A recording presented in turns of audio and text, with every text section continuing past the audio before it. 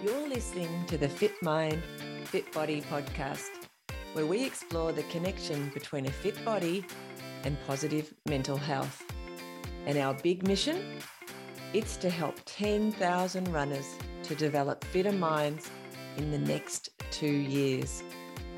I'm your host, Michelle Frost. Let's get moving.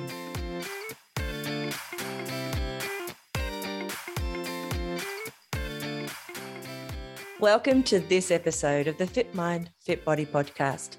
Today, we speak to Alwyn McMahon, and she wants us to know that you are never too old to start running. Enjoy. Today on Fit Mind, Fit Body, I am delighted to share with you a friend of mine, Alwyn McMahon. Welcome, Alwyn. How are you? Oh, hi. I'm well, thanks. Thank you for being so brave to come on the Fit Mind, Fit Body podcast. For some people, it's quite a challenging thing. Although I think I was really happy when you said that you would do it, knowing that technology isn't necessarily the thing that you love to play with all the time, and you only use it when you need to. So I really appreciate you jumping onto this technology and coming to have a chat with us. So yeah, thanks. Thank you. I will admit I was a little bit nervous about the technology more than the actual interview. Isn't that funny? And here you are, and it all worked out, and we didn't have any problems. Probably actually it was my problem more than yours, in that I was once I got the mute button off, it worked a lot better. Yeah, that usually works. All right, let's start with, where did you grow up, Alwyn? Let us talk about your background. I actually grew up in 2 states. Oh, wow. So my father was a civil engineer. Yeah. And moved around a bit with work, basically wherever railways needed building. Yeah. And so I was born in Hobart, and then I lived the first 6.5 years of my life in Launceston. Yeah. Started school at Riverside Primary. Yeah. Then we went to WA to see extended family for the Christmas holidays. While we were there, Dad got a new job. What? So we packed up and moved to Perth, WA. So you went there for Christmas and stayed there for longer? We went for Christmas and stayed there for longer. And when they did the move, Mum, Dad and my 2 brothers came back to Tassie to pack up. And because my aunties and Mum were worried about me missing the first 5 weeks of grade 2, I stayed in WA for my auntie. Yeah. While they did the move. Wow. And you can remember that? Can you remember back to that? Oh, yeah, I can remember staying with my auntie because I had, she had 3 girls. And so Kath, my cousin, she was only 11 months older than us. So there was the 3 of us all in one room. Oh, fantastic. And we went to school together. And then I remember when Mum and Dad came back, all I wanted to do was be with them again. Oh, I want to give them a big hug. It's a long time when you're so young, isn't it? Yeah. Oh. And Mum did admit later she had a change of clothes for me in case I changed my mind at the station. Oh, no. Oh, isn't that crazy? Oh, and then how long did you stay in And so then basically we were in Perth, it must have been about 10 years. That's a lot of your schooling, isn't it? Well, yeah, it was all my primary schooling, and I was in what's now called Year 11. Wow. So I moved back to Tassie with family. Yeah. In the first week of second term in Year 11. How was that? And that, once again, that was a job transfer with Dad. Yeah. And there was a little bit of debate as to whether I should be in grade 10 at Riverside High or whether I should be in first year matric, which is now LC, because I had only just turned 16. The different school systems, isn't it? And different school system between states. So I had finished the equivalent of grade 10 in WA, but because of my age and the different ways schools operate, because in WA you do 7 years primary school. Oh, okay. Wow. And then 5 years at the second school. So I just finished 3rd year, but that was equivalent to 4th year over here. So 3rd year being grade 10. And so the headmaster at Riverside wanted me to go there. Yeah. And the headmaster at Matric said, oh, no, I reckon you should be here. So Mum and Dad said, well, we'll start you at Matric, because if you can't cope, it's easier to drop back. Yeah. Anyway, I survived. You did. You went okay. And so how was that for friends and things like that? Can you remember? Because although this is where you were, originated from, it's a long time in that, when you're young, to be away. All the people I started with at Riverside Primary in grade 1, most of them, none of them I'd kept contact. The only ones we'd kept contact with, sort of like, it was more the parents rather than us kids, because I was only like 6 when we left there. But the families, we lived in Fairway Crescent, the families that were our neighbours, Mum and Dad had kept in contact with a couple of those families. Yeah. But we didn't have any close contact when I came back. But all the kids I started grade 1 with at Riverside Primary, they were in grade 10 at Riverside High. So they weren't in year 11 with basically, you. I ended up a year ahead of them all. And it wasn't as hard for me, probably, because I'd been, primary school, I was in the public system. Then I went to a private school for 1st, 2nd and 3rd year, and I hated it. It just didn't suit me at all. No. And then I was able to come back to the public system at the beginning of 4th year. Yeah. And so I'd only been at Applecross High for 1 term.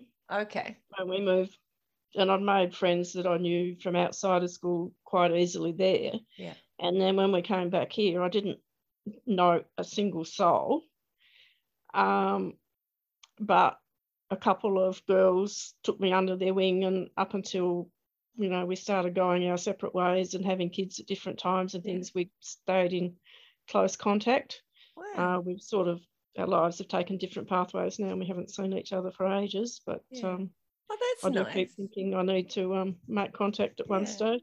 That's lovely that you had, some people who did that, and it sort of helped that transition, which can often be really tricky, going when you're, especially as self-conscious teenagers, all teenagers tend to have a touch of self-consciousness about them. And then going to an environment where don't know anyone, it can be quite a challenging time. So. I think one of the challenges too with the move in year 11, especially going to a school like Matric, where even then it was a big school. Yeah. And because you did have home group, but apart from home group, you weren't with the same group of kids for every class. You just sort of were mixed, you were in different classes all the time. And as it turned out, I was doing maths, science, and my friends at Matric were more doing the humanities. Yeah. So we didn't share any classes or home groups together at all. Wow. But for somebody coming in new, when you just go to one class, you tend to go to your class, move on to the next thing. Yeah. But fortunately, they found me looking a bit forlorn and, had a loose end down in the locker room and adopted me into their group there. That's lovely. Okay, let's go back to West Australia for a short time. What kind of sporting stuff did you do when you were at school? Were you very sporty? I was not very sporty at all at school. Believe it or not, I was skinny, underweight, and completely gangly and uncoordinated. Wow. And in the days I went to school, for girls anyway, most school sport revolved around ball sports. Okay. So like basketball, netball, softball. Any tennis? No. I did play tennis. Yeah. And so my ball catching skills are still non-existent. But outside of school, I did play tennis. Yeah. And when we first came to Tassie, I did actually play B Reserve at Riverside Tennis Club for a few weeks, but then I also joined Riverside Swimming Club. And then there became a clash of interests and swimming won. That's interesting. So obviously the swimming is something that you've brought through from that time. Like it's not. Yeah, I didn't swim formally with the club until we came back to Tassie, and I joined Riverside just to meet people in the area at 16. So as far as swimming went, I was a late starter. Yeah. And so I was never at 16, you're saying? Yeah, I was never competitive at state level or anything like that, but I was the reasonable club swimmer. Mm-hmm. But Mum was a bit of a water baby. Mm-hmm. I was always a water baby. Yeah. Dad and Mum used to say how we would be down at Penguin when I was like 2. The water was so freezing, Dad couldn't even stand in it, and I was there tipping buckets of water over my head. Oh. And Dad was a yachty. Mm-hmm. So we spent from when I was 7 onwards, we spent a lot of time hanging around the yacht club. Yeah. I sailed Pelicans, which is like the junior training boat, bigger than a Sabo. Yeah. And I crewed with another girl for a few years. Wow. But then when I turned 15, my age meant that I couldn't sail in a Pelican anymore. Uh-huh. But I was too light to move. I think I was 6 stone at that stage. So then I was too light to crew in a Cherub. And so that was the end of my sailing days. Oh, I do like it. And so while my brother and Dad was out sailing, I used to spend the time just swimming off the jetties at the yacht club. Okay. So that's... And then Dad had bought my brother and I a boat, which basically my brother took over. But in the odd times that we went out together, mm-hmm. if we capsized, he was the skipper, I was the crew. So I was the one that had to hang in the water while he bailed out. Yeah. So I think it just continued the love of swimming. Just being in the water. Yeah, and living in Perth. Yeah. If it was a hot day, Dad would come home from work and he'd take us down the surf beach, and we'd splash around there for an hour or so. All our Christmas holidays were down at Rockingham at sailing regattas. Yeah. So Dads would sail, mums and kids would be on the beach. Yeah. Swimming, building sandcastles, getting sunburnt. Having what would appear to be a typical Australian childhood, doesn't it? That kind of beach, in summer. That seems quite typical, doesn't it? Typical 60s childhood, where there wasn't as much organised stuff as now. But we were, by the time that Mum knew we could swim, when we were about 11, we'd walk down the beach, not the surf beach, but the river beach. Yeah. And we'd just go swimming by ourselves, turn around, come home, walk back. And then when the high school opened the pool, then we'd walk up the hill and go up to the high school pool instead. Huh. Learned to swim in the river. Yeah, in West Australia? In Western Australia, at a place called Deepwater Point, which is in the Canning River, south of Perth. Mm-hmm. And like these days, they'd never ever allow it, but there'd be probably 15, 20 in the class. Yeah. And your intermediate and senior certificate had longer swims in it. And so to mark the 50 metres, they just had like a platform 50 metres away from the end of the jetty. And the teacher would just say, okay, out to the platform, freestyle, have a rest, come back, breaststroke. Wow. And then depending on what certificate was, you'd do however many laps.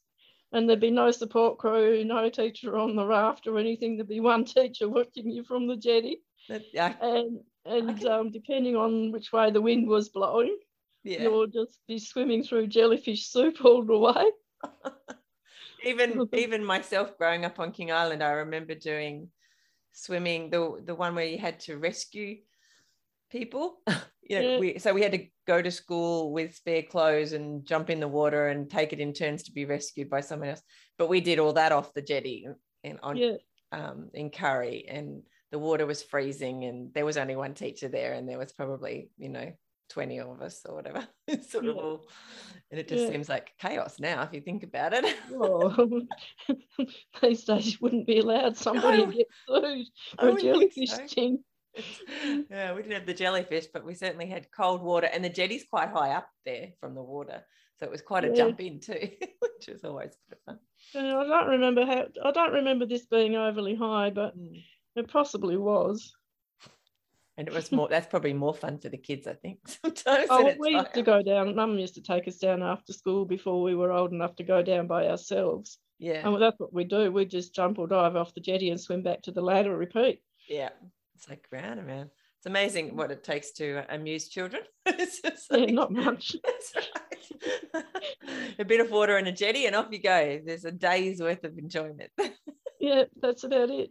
Yeah, so really growing up it was swimming. Very swimming. But swimming, but not organised swimming. Yeah. Going down the yacht club. Family trips out on the boat that Dad sailed on. Yeah. Racing in the junior craft for a few years. Had at school I just played whatever was on. Whatever they were doing in phys ed at the time. So that was a mix of a bit of gymnastics, a bit of hockey, a bit of netball. Yeah. Whatever the PE lesson threw at you. Yeah, which is always a bit fun. So you're back in Tassie, you're at matric, and you said you were doing a bit of tennis perhaps then. Did you do much swimming then? Yeah, what happened, I joined both the tennis club and the swimming club. And I was playing in the Saturday B reserve. But then the swimming club said, there's a interclub meeting at Burnie this Saturday. And then tennis and swimming were clashing. Yeah. So I couldn't keep up the commitment to a team sport. So that's when I started swimming a bit more seriously. Yeah. All right. And if I turned up to all the training sessions, I could be swimming up to 9 times a week. Oh, wow. That's because we used to do big commitment. Swim morning and after school, but there were a lot of mornings I didn't get there because I had to walk 1.5 km to the pool, swim, then walk home, then get ready for school. So it was nothing to be eating 6 pieces of toast for breakfast on the way down to the bus stop, and then get to school by 9 o'clock. Yeah. So sometimes I was just too tired to be bothered getting out of bed. Yeah, totally. So you finish matric. What did you do next? What was your life path after school? I applied for lots of jobs. And I applied for a couple of studentships and cadetships. And I got a job at the Commonwealth, offered a job at Commonwealth Bank and one at Mount Pleasant. So I took the job at Mount Pleasant. Sciencey one. I was there for 2 weeks. Yeah. And then I got offered a teaching studentship. Yeah. And I was going to turn the teaching studentship down and stay at Mount Pleasant. And the girls that were with me said, this is a boring dead-end job. It was in the lab, but it was just setting up mundane test tube things. And you'll be bored out of your brain in 4 weeks' time. You'd be stupid not to take the studentship. So I did. Wow. And then got to the long prac in 3rd year. Found teaching just was not for me at all. I'm not got the person skills to manage 25 9-year-olds. Annoying children. Anyway. And I found, especially with social studies, really hard because all my history was Western Australian history. Yeah. So as far as Tasmanian history, I was having to really, really study up the night before to be able to try and teach it the next day. So it was a bit hard. And some of the other subjects that I had no interest in, I found very hard, trying to get 25 people interested in it when I had no interest in it either. And fortunately, my supervisor agreed that teaching really wasn't my fit. So they terminated my bond. Then I was on the dole for 3 months and applied for 40 jobs in that time. Wow. to be told I was either too old, too young, too inexperienced, overqualified. So this was when you were like 17, 18? 20. 20? Yeah. Or and I did get an interview with the PWD down in Hobart. Mm-hmm. And the whole way the interview went was, oh, we've had girls here before and they never work out. They spend all their time gossiping. And at the end of the interview... What year was this, Alvin? Would have been about 75. Okay. Yeah, because we just think about, the era, we were talking before about what you can get away with and things. It's like, it's so interesting how different things are. And anyway, my reply to that was, well, I think I would manage. I've grown up with 3 brothers. And then it was, well, the trays of metal that you have to rock, because it was in analysing the rock on that for roadworks. Yeah. And they said, well, you wouldn't be able to lift the concrete things and you wouldn't be able to lift that. It's all too heavy for a girl and you'll get your dress dirty. And, a little dear. That I'd only put the dress on for the interview and my jeans were in the car. And the minute I got back to the car, I changed anyway. And I said, well, when we finished talking, can you take me for a tour of the lab, please? And just see if I can lift the things. Yeah. And he begrudgingly said, oh, okay. And anyway, we went for a tour of the lab and some of the guys that were working there had a look at me and I just said, oh, hi, I've just come to see what work you do and how heavy your things are. Can I try and lift one of them, please? And he said, oh, yeah. And I lifted it. It was a little bit of a struggle, but I wasn't going to let that interview guy see that. See it. Yeah. And as I walked out, and I said, oh, no, I can lift that pretty easily. It was 28 pound, I think, which I'm not sure what that is in about. Yeah, not great with conversions. 15 kilograms. And he said, oh, yeah, but lifting one's all right, but lifting them all day, it'll be too much. And as I was walking out, one of the guys said to me, even us boys aren't allowed to lift them by ourselves. We have to do them with 2. Oh, that's funny. So I thought, I'm not going to get that job just because I'm female. A lot of resistance. And I suspect the only reason I got the interview was because with my name they thought I was male in the first place. Oh, wow. Interesting. Yeah. So anyway, I didn't get that job. And then I saw the job advertised and it was actually with Andrew Bradley, the pathologist who was at the time in Brisbane Street. And they wanted a trainee medical technologist. I thought, well, I don't even know what that is. I better look it up in the dictionary. I was going to say there was no Google. No Google at that point. No Google. So that didn't help much. So anyway, I put in an application and I went for the interview.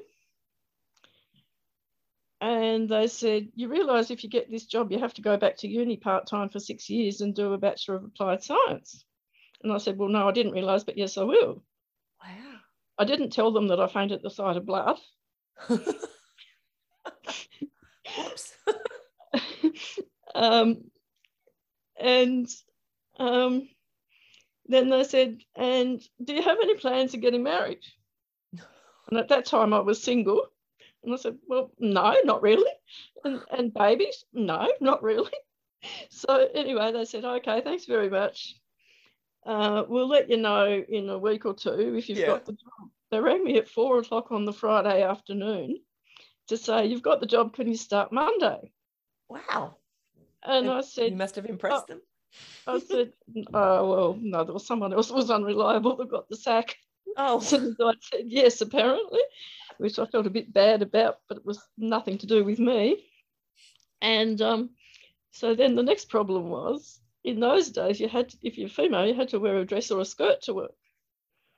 So I had to do a quick trip to town to find something to wear. Wow. All these things we don't even think about now. Like it's just... Yeah. And anyway, so I started there and the rest is history. I'm still there. You're still in the same place? Well, I'm still working. I'm working in pathology. Yeah. However, over the 46 years that I've been there, I've been bought and sold with the company on numerous occasions. So we're now part of Sonic. Okay, I see. And we've moved buildings 1, 2, 4 times. So you're kind of part of the furniture, but it's a moving feast. Like I'm pretty well part of the furniture. Wow. Yeah, we started in 15A Brisbane Street, then we moved to 19 where Parkview was. Yeah. And then we went to 159 St John Street. Yeah. And then where we are now in Frederick Street. Gosh, you're like, there's a wealth of knowledge you must have. You would be very valuable to that company, I would think. Do you have a point for retirement? How does that look for you? Yeah, I've actually started progression to retirement. Mm-hmm. So I worked full time to start with and was also doing a half university load part-time.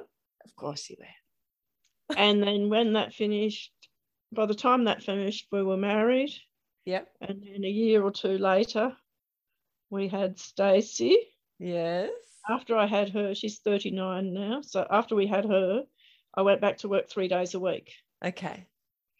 And then over the year, and then Courtney came along on sort of 3 years later. And then as after Courtney started school, I progressively ended up working back up to 4 days a week. Yeah. And just recently I started my progression to retirement. So I dropped from 4 days to 3 days a couple of years ago. And now I've just dropped to 2 days a week. Oh, how does that feel for you? It's really good because you just have a weekend work day and then you have 5-day weekends. But I find I haven't got any more free time. I just waste more. I know. So many of my friends have retired because they're a little bit older than me, and they're like, I don't know how I used to fit in work. Like they're just so busy doing all of the things. Like they just fill up their days. It's amazing. Well, and I think the other difference too is that when I was working and the kids were at home, we also had our own business. So Kerry basically was an owner-operator, transport driver, and I have to do the books. Mm-hmm. And he was working quite long hours. Mm. And we literally literally for sometimes we'd go a week and almost our only ships in contact as far as messages and conversation went was leaving a note to each other on the whiteboard. Oh. And even now, depending on who gets out of bed first, we have to leave a message. We've fed the dog and then put the day so that she doesn't get fed twice. And he's now retired, like we sold the truck a few years ago, and then because of health issues, he's retired. So some of the day, we bought a caravan. Yes. So we tend to go away more often. Go and enjoy it a bit. And then other days I'll be home and he'll be bored. And being an ex-truckie, one of his forms of entertainment is going for drives. Drives, yeah. So you could wake up in the morning and not realise it, but be at the other end of the state later in the afternoon because you've gone for a drive. Oh, we wouldn't be at the other end of the state. We would have been to the other end of the state and come home via a different way. Come back. You would have circumnavigated some part of it. Well, the other day we went to Oatlands and we came back via Woods Lake. Oh. And then when we get to Ross, we came through Cressy back to Launceston. Mm. Okay. Yeah, and so things and the more time you have, the more time you waste. Yeah, it's interesting, isn't it? Well, let's go back to, so I know that you have done that you still, I assume you're still swimming, like I when I finished uni, mm-hmm. While I was at uni, I swam up until I was 20. Yeah. But then when it got to the point where I was working full time and doing a half load at uni, mm-hmm. Pretty much any sport went. Yeah. My week was basically, weekdays were work and go to uni. Friday night mm-hmm. was go to the pub. Saturday night was sleep in and do the housework, and Sunday night was study. Yeah. Sunday was study, and that was basically my life for 5 years. And then we had a year of basically going to work. And so then I went to adult ed and I did a sewing course. Yeah. I like dressmaking. Oh, wow. for a couple of terms just so I could make basic shirts and Yeah. things. And that's when I was up at the pool one day and I was talking to Peter Goss, who a lot of people would know because he managed Riverside Pool for a few years. Okay. And then he was the manager up at Windmill Hill after that. And he said, we're trying to get a Masters swimming club going in Tassie. Are you interested in joining? And I said, oh, yeah. And he says, oh, you are 25, aren't you? Mm-hmm. Because in those days you had to be 25 to join. And I said, yeah, I'm 25 and 5 months. Yeah. And he said, oh, good. So anyway, I got the club going and I was on the founding committee and I've been swimming with them ever since. That's amazing. So how old are you now? 66. 66. That's like, well, it's a lot more than half your life. And I do enjoy it, but it was through swimming that actually led me to running. So that's the next bit. So how did you get into running? Sorry, I'm just trying to get my camera to come up. Well, a lot of the master swimmers that were coming in were triathletes. And they always would get all excited about going and doing the Burnie 10. Yeah. So I got it in my head I wanted to do the Burnie 10. Mm-hmm. But at the time I was a little bit tubby. Right. I wasn't a beast, but I definitely had more weight on me than I needed. Yeah. And I couldn't run to save myself because I'd just get puffed out. How long ago was this? It was when I was 50. Oh, just before I was 50, because I thought about it for a couple of years before I actually did it. Really interesting. That's really interesting. Yeah. And then Ray Bryan, who also swims with Masters, and Lizzie Ellis, who you would I know well. Very well. Yeah. Well, I knew Lizzie because she did swim with Masters for a while as well, and also her daughter was friends with my daughter at school. She's actually my son's godmother. Was my son. Oh, okay. Yeah, she's a lovely person. Yeah. And anyway, Lizzie and Ray were running an adult ed course called Learn to Run the Burnie 10. And the first year I saw it, and I thought, I don't reckon I'd be good enough to even start. And I joined the gym at Lagana. Yep.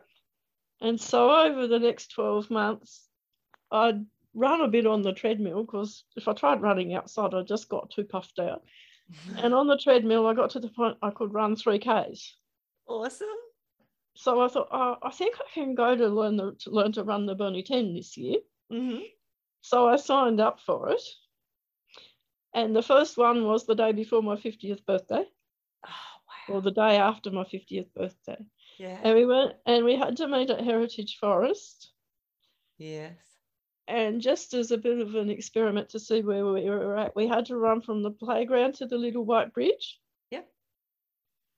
And I managed to make it just. And then I was huffing and puffing and, couldn't have gone any further at all, as were most of the rest of the class.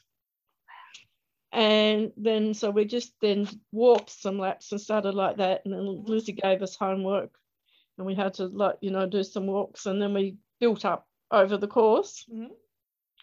Did the Burnie 10. I ran the first 3K and then walked the rest.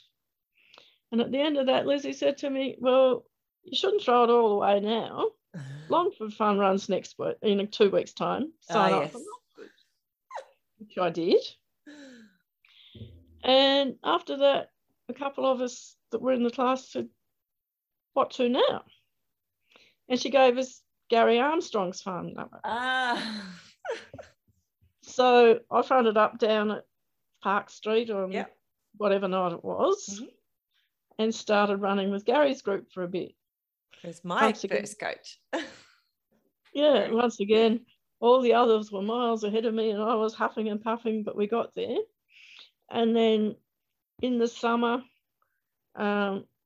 he said, come and join Masters and go out and do track. Because by this time, also, I'd got a bit sick of following the black line at the bottom of the swimming pool and needed something a bit different for a while. I did still keep swimming. Yeah. And so I went out to St Leonard's and I was in masters for a couple of years and did the track work, but after a while I found all I've done is substituted a black line for a white line on a red background, and they must have mown the lawn before I got there every day, and it just set my hay fever off. It just wasn't working. It just didn't work for me. Yeah. So I didn't worry about that. But through there, I met a few other people who we still run together on Sundays.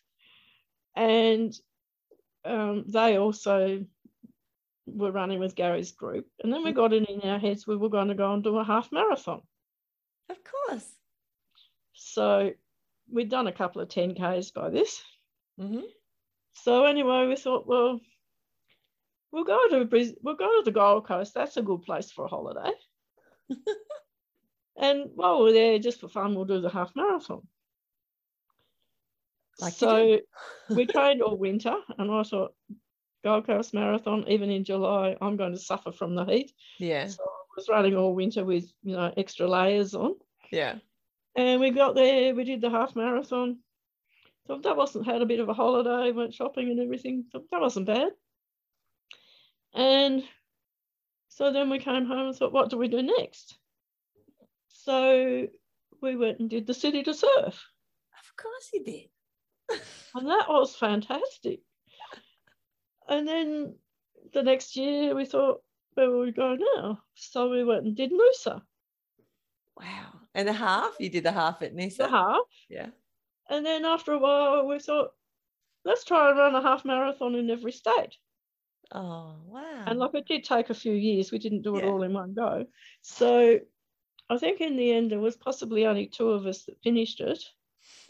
And we ended so Christine and I, we ended up running a half marathon in every state, and the only ones that we didn't run the same event was Canberra.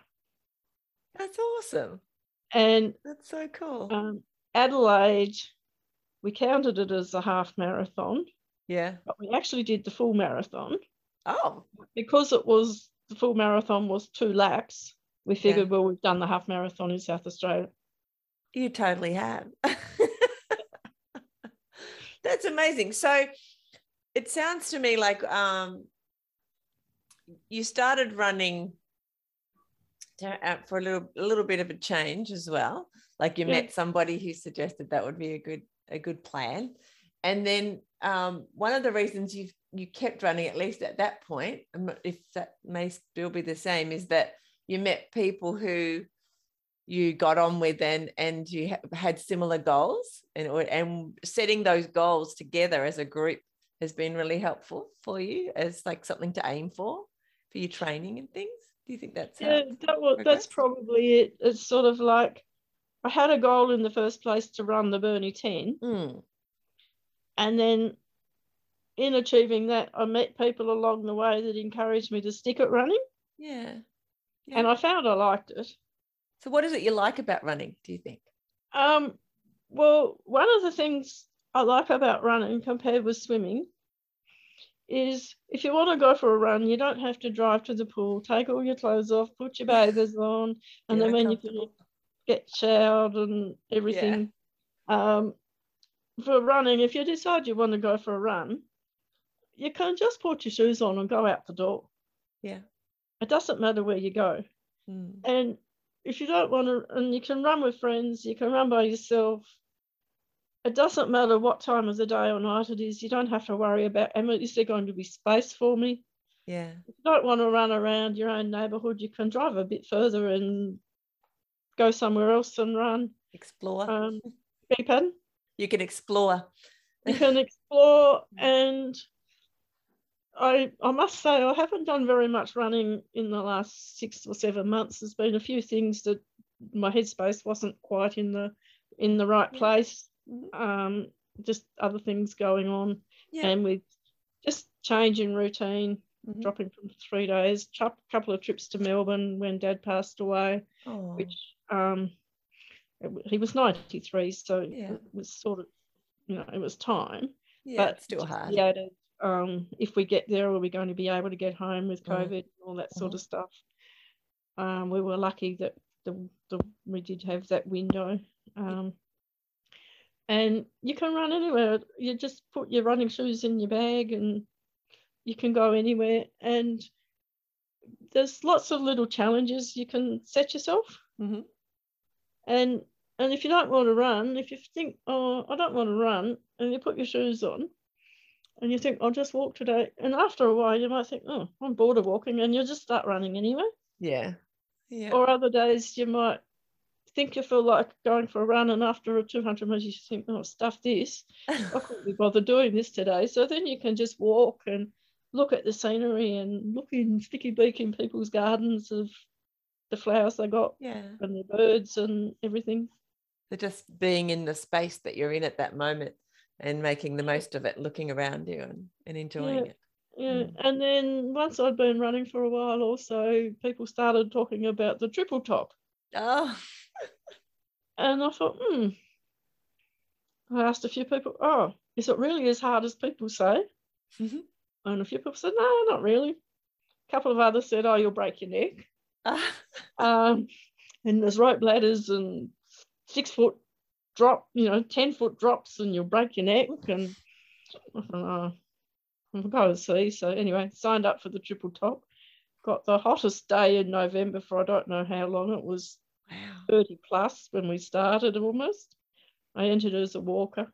Anyway, I got to the end of it, but was pretty well dehydrated for the next 24 hours. Because it was so warm. Because it was so hot, and I ran out of water 6K before the end. Oh.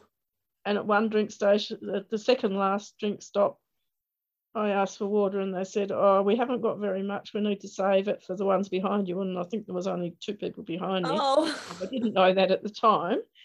And I got the next drink station's got plenty. And when I got to the next drink station, they had none. No. So I had to come all the way down the scree. Yeah. In 30 plus with no water. No, that wouldn't be fun. But yeah, I was just determined to get to the end. Have you done it again? Yeah, I ended up doing it 3 or 4 times. Okay, yeah. And then the next year I did it in drizzle. Yep, that's the normal way. The third year was mud. Yeah. And I hadn't got very far, and I put my foot down and pulled my foot up, and my shoe went in the mud up to my thigh. Put my foot up, no shoes. Dug it out and continued on.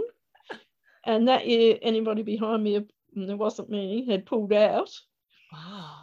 The yes man was following me out. And when we got back onto the road, he says, I've got my car here. I'll give you a drive down to the finish line if you like. And I said, no. This is a race. And he said, oh, nobody will know. And I said, oh, no. And he said, I'll drop you at the corner before anyone could see you.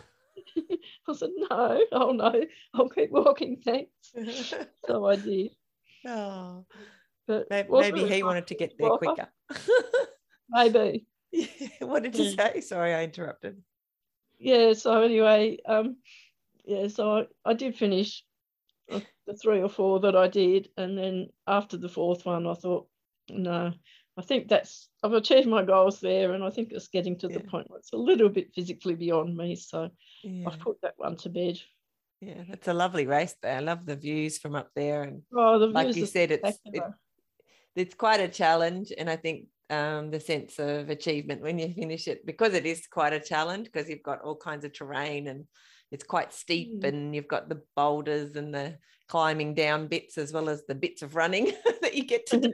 Yeah, I didn't do a lot of running. I did a little bit of running across the top plateau. That was about it.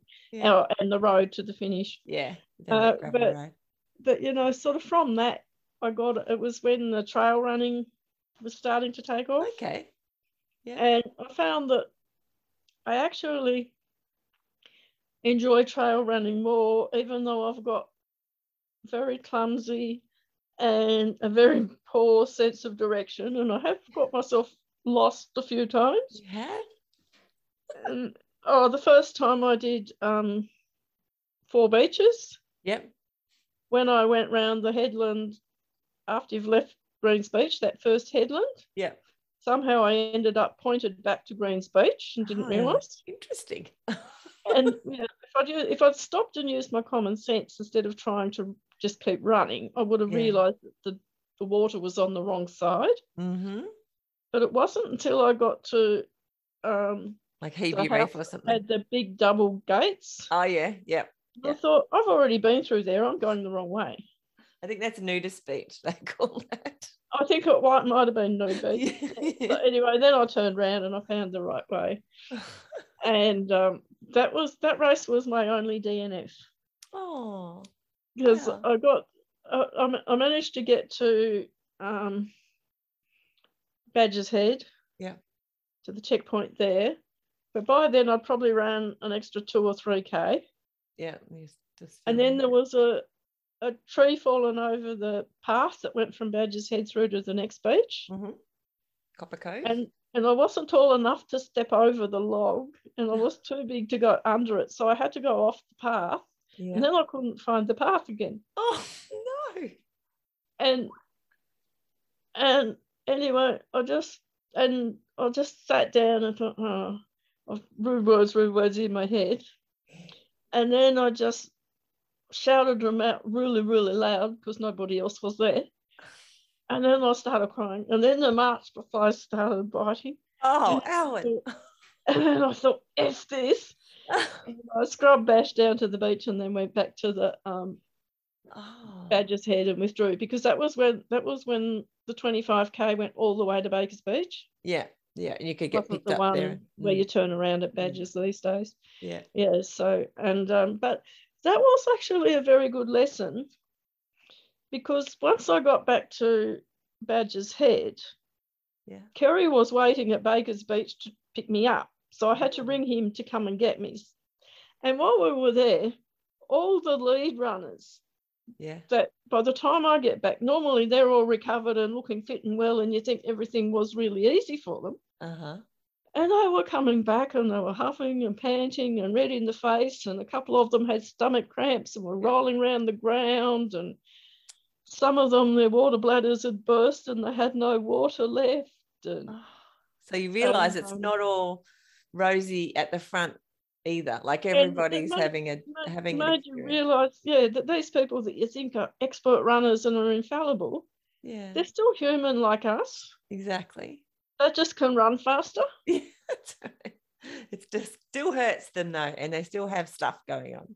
Yeah, and that particular race, it was probably only the second or third one they'd ever run. And the course wasn't well marked like it is today. And at that checkpoint, the runners that came back while we were there came from 4 different directions. No. And some of them had run extra, and some of them had accidentally taken shortcuts. And so it was a real eye-opener that things that I take as, it's just, mug's game when you don't know what you're doing and maybe you shouldn't be there. It happens to the experts as well. Yes, yeah. And it was a really good sort of, eye-opener in that, and a confidence booster. Yeah. We're all in this together and we're all having an experience, and most of us, it's a challenge at some point for all of us. Doing the same thing. Yeah, that's really cool. So you said you're not running much at the moment. How often would you say you would run right now? Well, in the last 3 weeks, on our Sundays we've started running again, but probably from when daylight saving finished up until the 3 weeks ago, I was virtually not running at all. Yeah, but you were swimming, I'm assuming. I was swimming more. I was probably swimming 3 or 4 times a week. Okay, yeah. And I go to the gym, do a class at the gym once a week as well. And I was doing that. And the Sunday group, we were still meeting. And we were still doing our loop that, depending on how we feel, can be anywhere between 11 and 14 Ks. Yeah. Instead of running it, we were walking it. Okay. So you were all having a bit of a break from the actual running component. Yeah, it just got to the point where, for me anyway, running was a bit of chore, and none of us had injuries, but we just had little niggles. Yeah.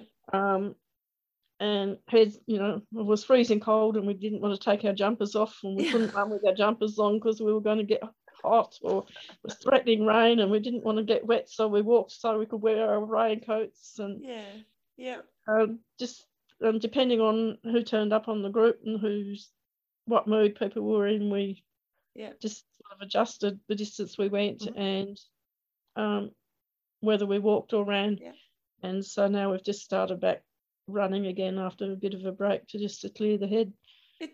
When talking to you, it seems like since you started swimming, there really hasn't been many times in your life when you haven't done some kind of exercise. Like you've gone out of your way to exercise. Why do you think that is? Because there's plenty of people in this world who, for whatever reason, don't exercise once they leave school. They just don't. And so why do you think you kept at exercise? What does it give you that makes you want to keep exercise, whether it's swimming or running, do you think? I was probably pretty lucky in that I was born into a family that, although organised sport wasn't a part of our lives, our lifestyle was one that did involve exercise. Even if it was just being in the backyard climbing up a tree or climbing up the poles on the veranda and swinging on the swing or monkey bars at home. And growing up in the 60s, if you're going to the shop for your mum, you get sent up the shop to buy a loaf of bread or something, and the kids would just be given, in those days it was probably a shilling to buy the loaf of bread, and you just walk. And then, or in my case, I'd run up to the shop, and then 9 times out of 10 it was to get a half a loaf of bread, in the old-fashioned, wrapped up in the tissue paper. I'd always ask the shop man to give me one that had the hump sticking up. Because then I could walk home and eat the bread on the way home, and then I would just tell Mum that, I got the one that was going in. And she because it was really fresh, yummy white bread.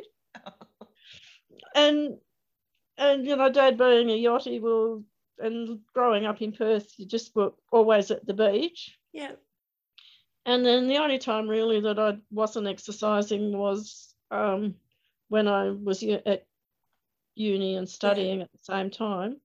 And then I just happened to be in the right place at the right time to then get involved in masters swimming. And so from then on in, exercise has always just been a habit. It's what you do. So I think maybe it's that habit forming that you did back in, halfway through your 20s that has stood you in good stead, for the rest of your adult life. I think that's what it is. And the other thing too is I've been lucky with the genetics I've been dealt with. So I've had very few injuries. When I first started running, I got plantar fasciitis in both feet. Ouch. I didn't go. They said to rest for 2 weeks. I said I'll rest for 2 weeks after the Burnie 10. It didn't go away, and I found it didn't matter whether I ran or rested. It didn't get any better or any worse. But at its worst, it was so bad that I even had to put my orthotics in my Ugg boots. Oh no! And it's just basically chronic, and I live with it, and I know how to manage it now, and it very rarely flares up. And I think also the fact that I swim as well as run, and do one session at the gym, which is normally kettlebells or Pilates, so it's a little bit of strength training, also helps with the injuries. Keeps you all together. I did do 3 marathons, and when I was training for them, my biggest weeks I think were about 65 k's running. But I only ran 4 times a week. And I got to the start line feeling like, after a really good taper, I got to the start line with no injuries, feeling really good. Whereas some of the others that ran 5 or 6 times a week with no cross training were carrying hip, niggly hips or niggly calves before they even started. And although they finished, it didn't finish overly well for them, whereas I did better than I was expecting. Yeah, I think there's a good lesson there, that cross training, but definitely the strength training, and to help make you stronger, really helps for longer distances. And not only, it's not just for longer distances and for running, but as you get older, especially with females, you lose muscle and bone density. Mm-hmm. So you really need to do a weight bearing exercise. And although swimming is very good for muscle tone and core strength, it lacks the weight bearing element. So it does help, to do something else as well, whether it be walking or running. Yeah. Or going to the gym for a bit of strength training. One question I ask most people, Aaron, is how long do you think you'll run for in your life? Well, at the moment, I did think about that after I heard you ask Colin. Yeah. And I don't really have an end point. Yeah. I realise that I am getting along the tape measure quite a long way, or more than halfway along the tape measure of life. Mm-hmm. And I possibly won't be able to run forever. Mm-hmm. But for as long as I can keep running, I'll just keep running. And when I can't run, I'll walk. Good on you. So you'll just keep moving. Like I guess what I'm hearing from is that to you, a high value for you is moving, continuing to move as much as you can. Well, one of the things that I found when I've been doing more walking, and since we got the caravan, and Kerry and I have been like going away exploring places we'd never had the opportunity to go when we were both working pretty well full time, is that he fishes. Mm-hmm. We're not used to being in each other's face 24/7. Uh-huh. So I'll just say to him, I'm going for a walk. I'll walk out for an hour. I'll walk back for an hour. I'll see you in 2 hours. Yeah. Because I must say I'm not overly good necessarily at safety and walking by myself. So, but one of the reasons that I walk rather than run when I'm by myself is because there's a bit less risk of tripping over my feet and hurting myself. Yeah. Because we might be places like the last one we went to Baker's Beach. Mm-hmm. So he sat on the beach fishing, and I walked over to Copper Cove and back. Wonderful. And other time when he's been on Baker's Beach, I've just said, I'll just go for a walk. I'll walk an hour out and an hour back along the beach. And so I left from round Baker's Point where the campground is. Yeah. And I got up to the path to Copper Cove. Yeah. But that day, that was, I think, about 7K to there. It is, yeah. And I walked in thongs. Oh. And I started up, I had to take them off because the sand started rubbing. And I went to start up the path to Copper Cove, and I thought, January, snakes. Sharp sticks, wriggly sticks. Yeah. Thongs is probably not a good idea. Yeah. And so I just turned around and came back to the beach. And we went down to, there's been other places. Some of the easier walks, he's come with me. So when we were down south, he did the Duck Hole walk, and Ralph Falls, Halls Falls, and some of those easier ones. But then when we went to Evercreech, he did the little loop while I did the bigger loop up to the falls. And I couldn't actually I contemplated doing the loop that day, but it involved crossing the river on rocks, holding a rope. Yeah. And I was by myself, and it was only about 8 degrees and the water looked freezing, and I thought, no, it's probably not a good idea. So I turned around and came back again. But good decision. Yeah, but I found with walking, you see so much more than when you're running. Yeah. Yeah, I guess that is true, especially if you're in an environment where you need to be careful where you're putting your feet. So you're spending a lot of time probably looking down. Like if you're running, you spend a lot of time looking down at the path, don't you? Making sure you're not tripping over and things like that. Yeah. Well, you do, but even one time I was walking up the gorge and Kerry was with me. Yeah. Normally I would run that path. Yeah. But because he was with me, we were walking, and there was a couple of little things along that path. Like there was this little monument thing. I'd never noticed it before. Because you always run past it. Because I'd always run past it. That's interesting. And you spot more of the wildlife when you're walking. Yeah. Yeah. And you notice the flowers on the bushes, and you look at the view, especially when you're on the trail. And I do actually prefer trail. Yeah. To the road, because it is a lot more mentally challenging as well. Mm-hmm. You have to concentrate where you're going, otherwise you can easily get lost. Like not if you're sensible, not enough to stop doing it. Yeah. But you do have to watch where you put your feet a little bit so you don't trip over. That being present in the moment and where you are and being aware. You have to be aware of where you are, so that if you want to go back, you can turn around and go back. I have had a few experiences being very lost, but the worst one was actually on the road. Oh. I was in Melbourne and I'd gone over to support my daughter because she'd had a health thing that was a little bit distressing to her. Yeah. And I said, I'll just go for a 5K run. And she lived in Point Cook. I don't know if you know Melbourne or not. But I know Melbourne, but I don't know if I know Point Cook. But there you go. It's one of the suburbs on the way out towards Werribee. Okay. Yeah. And so we got the map out and she said, oh, yeah, we'll go this way. And I said, yeah, okay then. And I didn't have my Garmin. I only had a normal watch with hands on it. Yeah.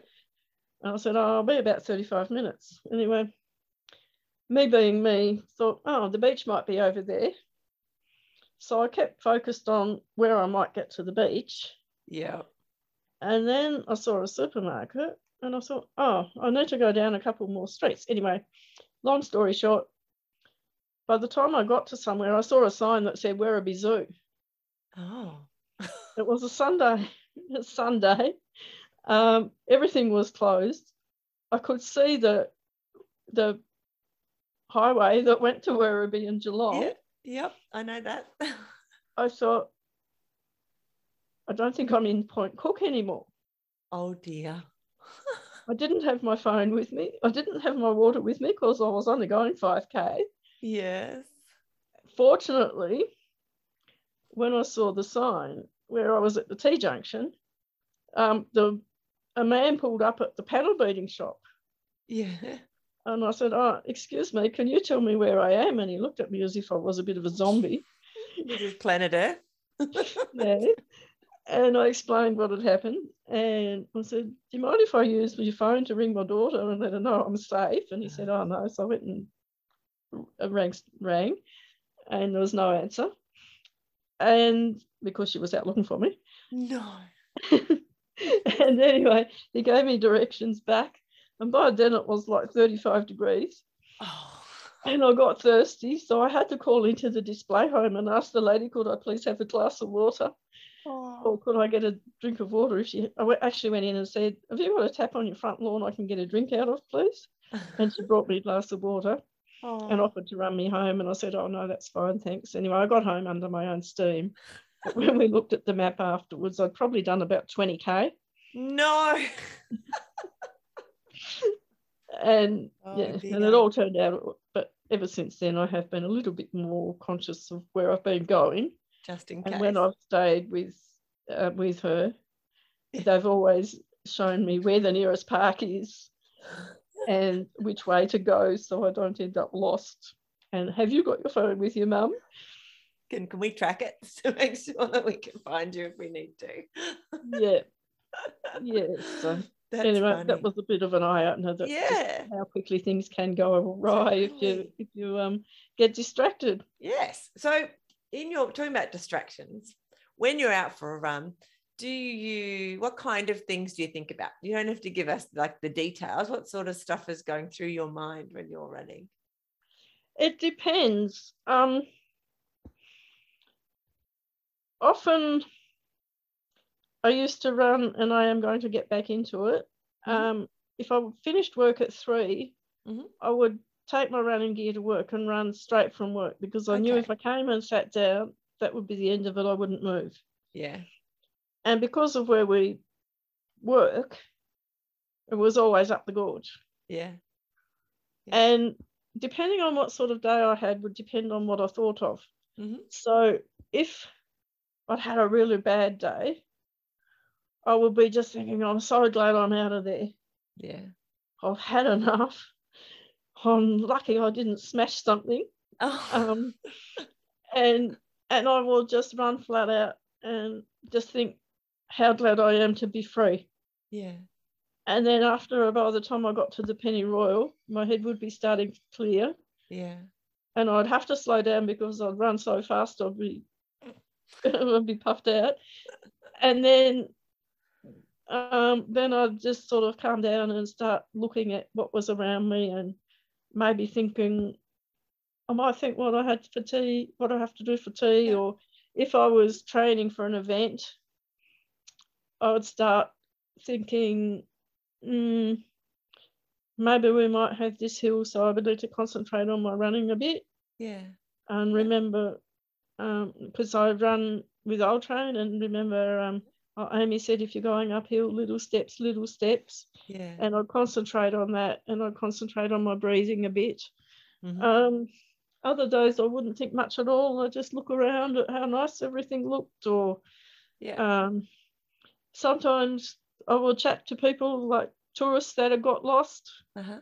Or if there was ladies about to go over the zigzag track in their high heels, I would convince them it's probably better to go on the path on the other side. Yeah, totally understand that. That was the first sign they'd see if they were coming from town, so they didn't realise there was another side half the time. Yeah, that's true. And sometimes when I got to the playground, I'll go down the slide. You're just a big kid, aren't you, Alvin? Yeah, probably. And which is awesome. Yeah, and then when I'm running events, I never set myself, well, I sort of set myself a PB time that I want to do. Yeah. But I usually will set myself a time range. Okay. Yeah. So I'll set, my goal will be the time that I think in my head is achievable. And then I will set a time that if I go that slow, it's unacceptable. Okay. And then I will set a time that if I do that time, I'll be absolutely over the moon and stoked. So it sounds very scientific to me. Well, it probably is. You know, where you've got the lower, the middle one, and the higher one. Yeah. Well, it's probably almost going to like the reference ranges that I work with at work all the time. That's what I was thinking. And so if I do the time that I was expecting, I'm happy. And then if I do better than that, even if I don't reach my absolutely stoked time, I'm still happy. Yeah. Whereas if I was to set I have to do a time that might be, unachievable, and then I don't do it, I would be disappointed. Yeah, so you get there's more opportunity for you to be happy this way. So there's 99% success rate instead of a 50% or less. Yeah. That's really cute. I like that. That's clever. And then when I'm running those events, I'll look around and I'll concentrate a little bit on where I'm running. And then when I start getting bored, I'll start doing sums in my head. Sums. I've heard of that. Have you? Well, yeah, but mostly because people find it difficult, and so it distracts them a lot from the fact that they're running, because they find it hard to do sums. Do you find it easy or hard? Yeah, well, I think that's probably why I do it. So I start thinking, I'll look at my watch and I think, right, I'm running, say 7-minute Ks. Yeah. So if I run 7-minute Ks and I've got X Ks to go, I reckon I'm going to be finished in a certain time. Yeah. And if I want to get home in, say, 3 hours 30, then I'll work it out. I have to keep running, say, no worse than an 11-minute K, or I'm not going to get to that time. Yeah. And like, it doesn't worry me whether I actually achieve that time or not. It's but it's just a way of distraction. Yeah. It's hard too, though, because when you're doing time and the pace, and so you're working with 10s and the units of to 12 with the time, I find that very challenging sometimes, especially if I've been running for a little while, to try and work out some of that stuff. Sometimes it is, but I do tend to round it to I don't work it out exactly, so I might round it to the nearest 15 seconds. Yeah. Because 15 seconds is easy because that's a quarter. True. It's true. It's such a tricky thing. Yeah. So obviously do you do many runs by yourself? So you were just talking about running after work and getting back to that. That's obviously a by yourself one, and you run on Sundays with friends, and ultrains probably with people as well. So do you do much by yourself, or are you just a bit of a combination of with people and by yourself? Oh, no, I do a combination. Like I say, this winter I've been a little bit slack with the running. Also, my shift's changed a bit, so Tuesday night I've mostly been on a 3 till 11. Which means that running buddies doesn't work. Yeah. And but I was running with running buddies. I really enjoyed that. Yeah. And I do intend to get back into that habit. Yeah. But just sometimes work gets in the way. Yeah. And Thursdays in summertime, I'll go back up Trevellyn with Ultrain. Yeah. And then Sunday I run with the original group. There's probably only 4 of us in that group now. Yeah. But we've basically, we want to keep going, even if all of us can only walk. Yeah. We just want to keep going just for a good catch up. And that run, normally, if people have got gripes about anything, we just let it all out of our systems. Yeah, we might not necessarily want an answer, but you can use each other as a sounding board. Yeah. Other days we'll be running and we'll be solving all the problems of the world and what the government should do about this and what the government should do about that. Yes. We don't always agree on things. Yeah. But that's what life is, and we generally tend just to agree to disagree. Yeah. Yeah. Other times we might have exciting things in our lives that have happened that we'll talk about, or holidays or whatever. Mm-hmm. I do have a reputation among runners as being able to talk very, very well. No. I hadn't noticed that. And I am learning when some people don't necessarily want to be bombarded, and really? No. A way of me getting rid of stuff out of my system rather than necessarily even needing them to reply. Yeah. And then other times, like obviously when we're away, a lot of what I do is by myself. Yeah. Mm-hmm. And when I can do it safely, I tend to go beach or trail. Mm-hmm. And sometimes I'll just go around the neighbourhood. That's usually by myself as well. Okay. Sometimes the trail walks, I might go with non-running friends. Yeah. So we did Cape Rail. Yeah. A couple of my swimming buddies did Cape Rail. Another one of my swimming buddies was going to do South Cape. Oh, Not the whole one, but just the bit from the whale statue down to the beach. But the day we got there, it was 3 degrees, sleet, 40k winds. That doesn't sound pleasant. We looked at each other and said, we don't want to be the front page of the Mercury. Neither of us had waterproof pants. We were definitely ill-equipped for those conditions, and it would have been miserable. We don't want to be front page of the Mercury. We'll go another day. So we went on the McMahon Magical Mystery Tour instead. I went up to Geeveston for morning tea, and then we ended up having our picnic up in the shelter shed up at Hearts, the beginning of all the Hearts Mountain trails. Sounds lovely. And it was still snowing up there. Wow, that sounds awesome. That was a couple of years ago. Yeah. So it was still a good day. Yeah. And so, it just depends. Sometimes by myself, sometimes with a group. Yeah.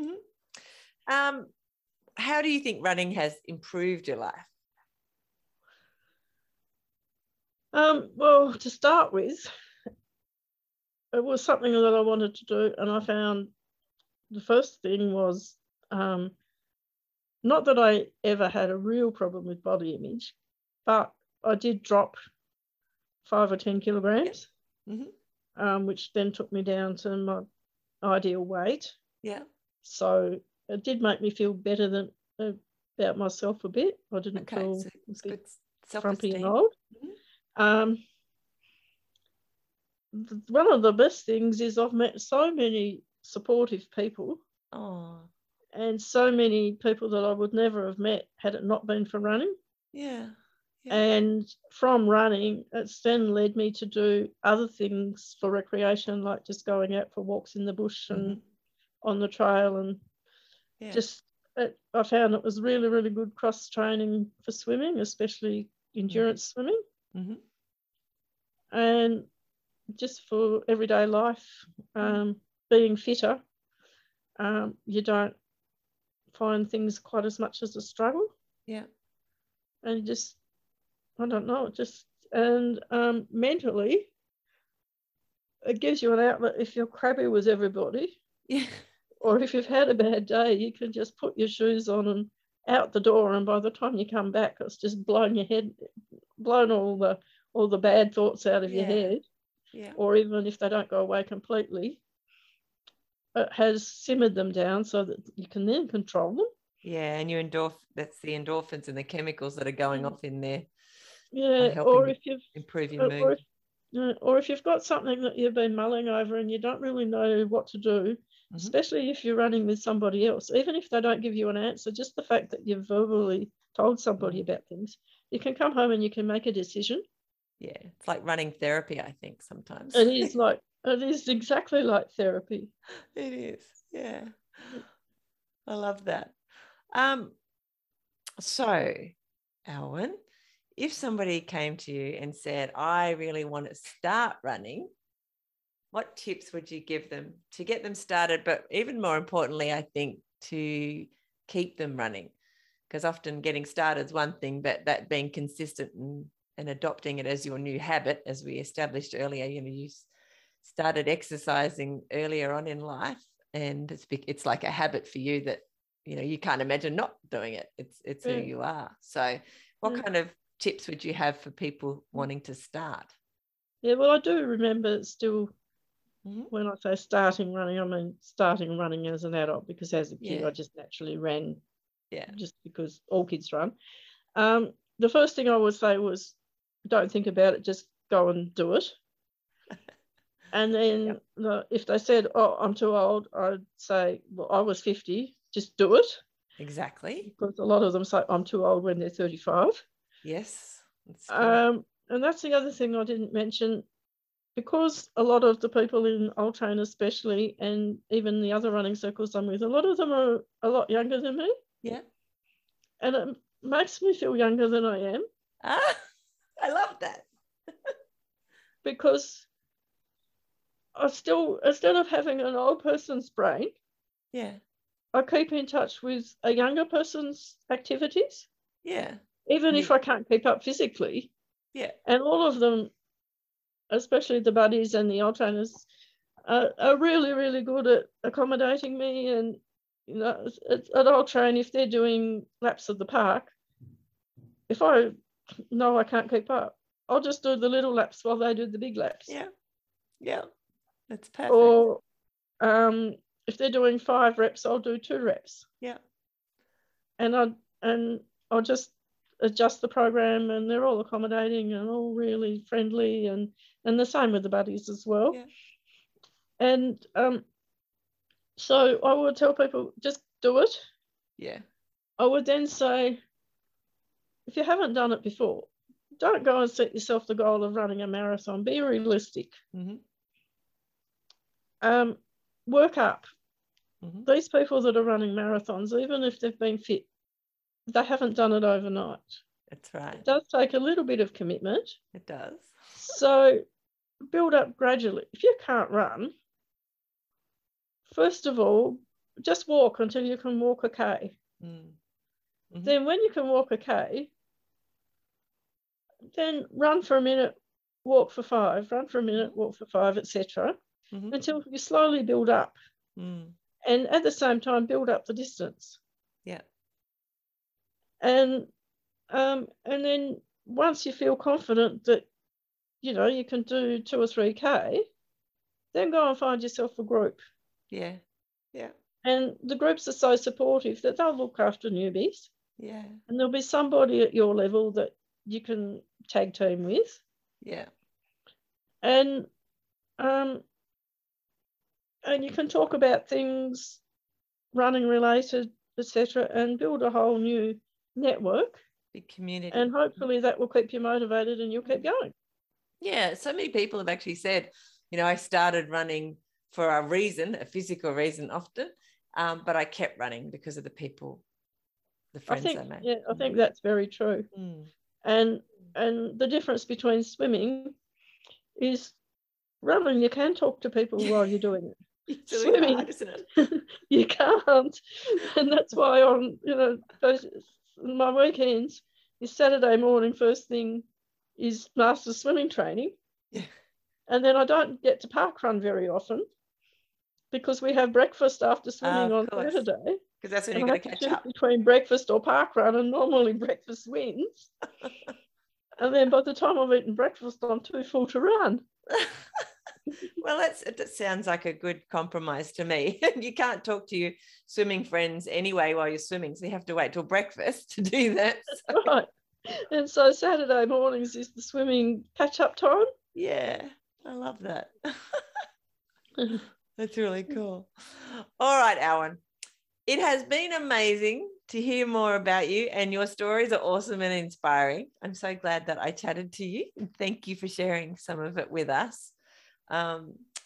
I will say goodbye to you off the call as well, but I just wanted to say a massive thank you for sharing a little bit of yourself with us. I really appreciate it. Okay, that's fine. It was a pleasure to talk to you. And I hope it helps other people get involved in the pathway, because there is so many benefits as well as the physical. Yeah, I'm sure that it will. I'll say goodbye. Yeah, thank you. Thanks. Bye. Thank you for listening to the Fit Mind, Fit Body podcast. I'd love to talk to you about your running journey. So send me a message on Facebook or on the website, and let's do it. For a bunch of resources on mindful running that will help you get and stay mentally and physically fit, head over to the website fitmindfitbody.co, and I'll see you there. Plus, I'll be back here in your podcast player a few times a week. Hit subscribe now so that you don't miss an episode. And before you go, I'd really appreciate it if you'd leave a review. It'll help more people to find the podcast and get inspired to start running. I'll see you soon. Bye.